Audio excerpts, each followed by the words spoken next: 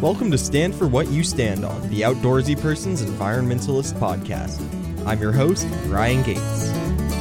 Hello, friends, and welcome to Stand for What You Stand On. In this week's episode, I'm going to sit down with a good buddy of mine, Simon Grisinger, and we're going to talk about camping, hiking, forest fires, forest management, and all sorts of fun things to that extent. Now, Simon and I are both avid campers, hikers, backpackers, all of that, but equally importantly, we are both Philmont staff alumni, and for those uninitiated, Philmont is the world's largest youth summer program, with over 20,000 participants coming through each and every year.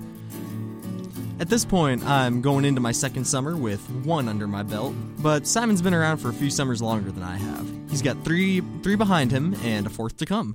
So I figured I'd sit down with him and talk about the land that we love and how we impact it. One of the things I really appreciate about Philmont is the number of different opportunities it gives to see things, experience things, and learn about things that are completely foreign to day-to-day life. He's right. Scouts can visit defunct gold mines, try some blacksmithing, learn how to use a lariat, and tons more, all while hiking through some of the most beautiful land I've ever seen. But in 2018, we almost lost all of it. The Ute Park fire broke out and destroyed around a third of Philmont's land. So for that Ute Park fire, it was a fire right between Cimarron and Eagle Nest, New Mexico. And so when it first started out, there were sights of just a little bit of smoke and everything. But by later that evening of the initial sightings, the fire had grown. It started out being a decently sized fire at 150 acres, but within the first day, it had stretched all the way up to being 4,500 acres, about 18 square kilometers. So evacuation orders had to go out for all of the surrounding areas. The fire jumped over Highway 64, causing the entire section of highway in the area to be closed and generally just wreaking havoc, destroying everything in its path.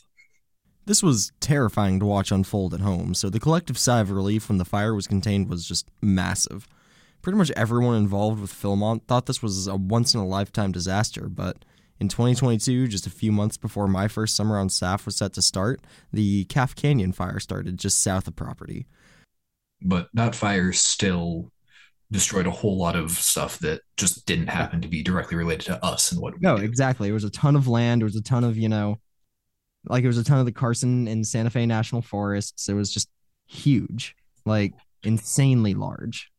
And this is one of the general threats that we have to deal with across the board for a lot of outdoor recreation stuff is the threat of natural disasters like forest fires.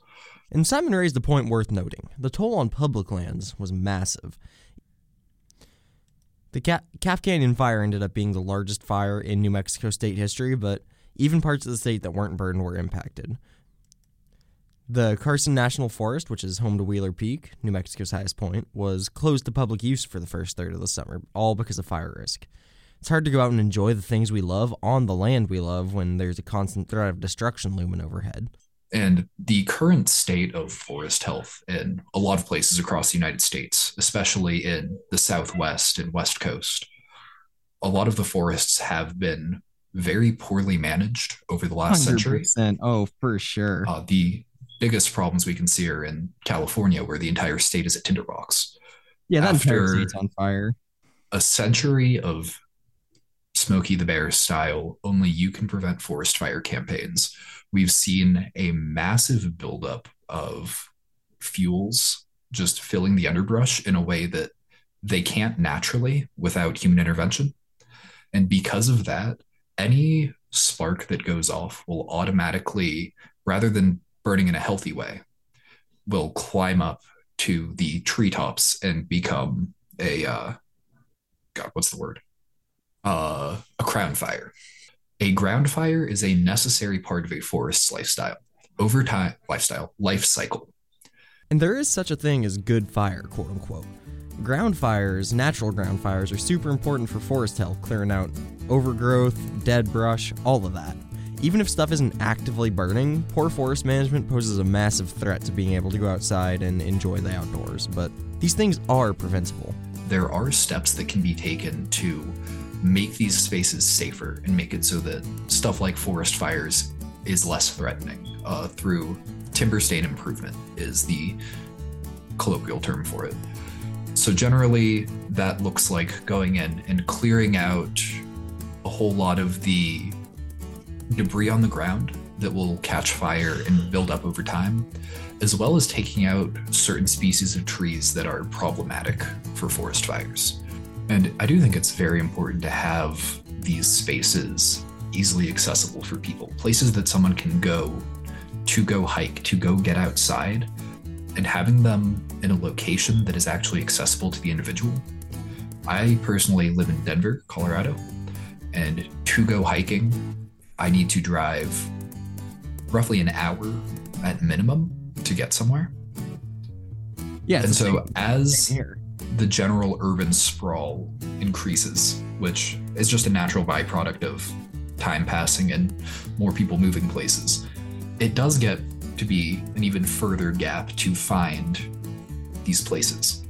So being able to conserve and protect the ones that we have is very, very important.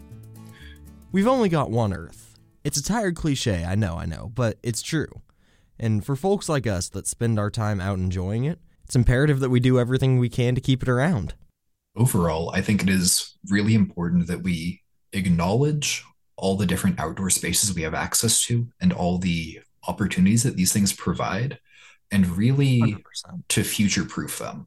Look into what needs to happen to preserve them and keep them here. Because one of my favorite quotes personally is that we do not inherit the land from our ancestors, we borrow it from the generations to come. And that quote's a great place to leave things. We've got to remember that the land was here for a good long while before we ever were, and that if we do our part to take care of it, it'll be here for a good long while after we're gone.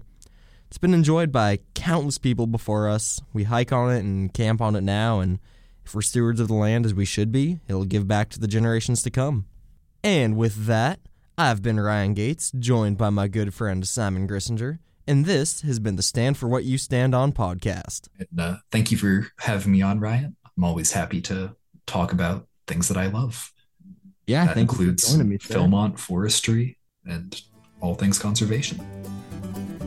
Thanks for listening to this week's episode of Stand for What You Stand On. Be sure to subscribe wherever you listen to podcasts so you never miss an episode, and follow us on Instagram at stand4_pod for announcements, behind-the-scenes clips, and more. I've been Ryan Gates, and I'll see you on the next episode of Stand for What You Stand On. In the meantime, though, go outside.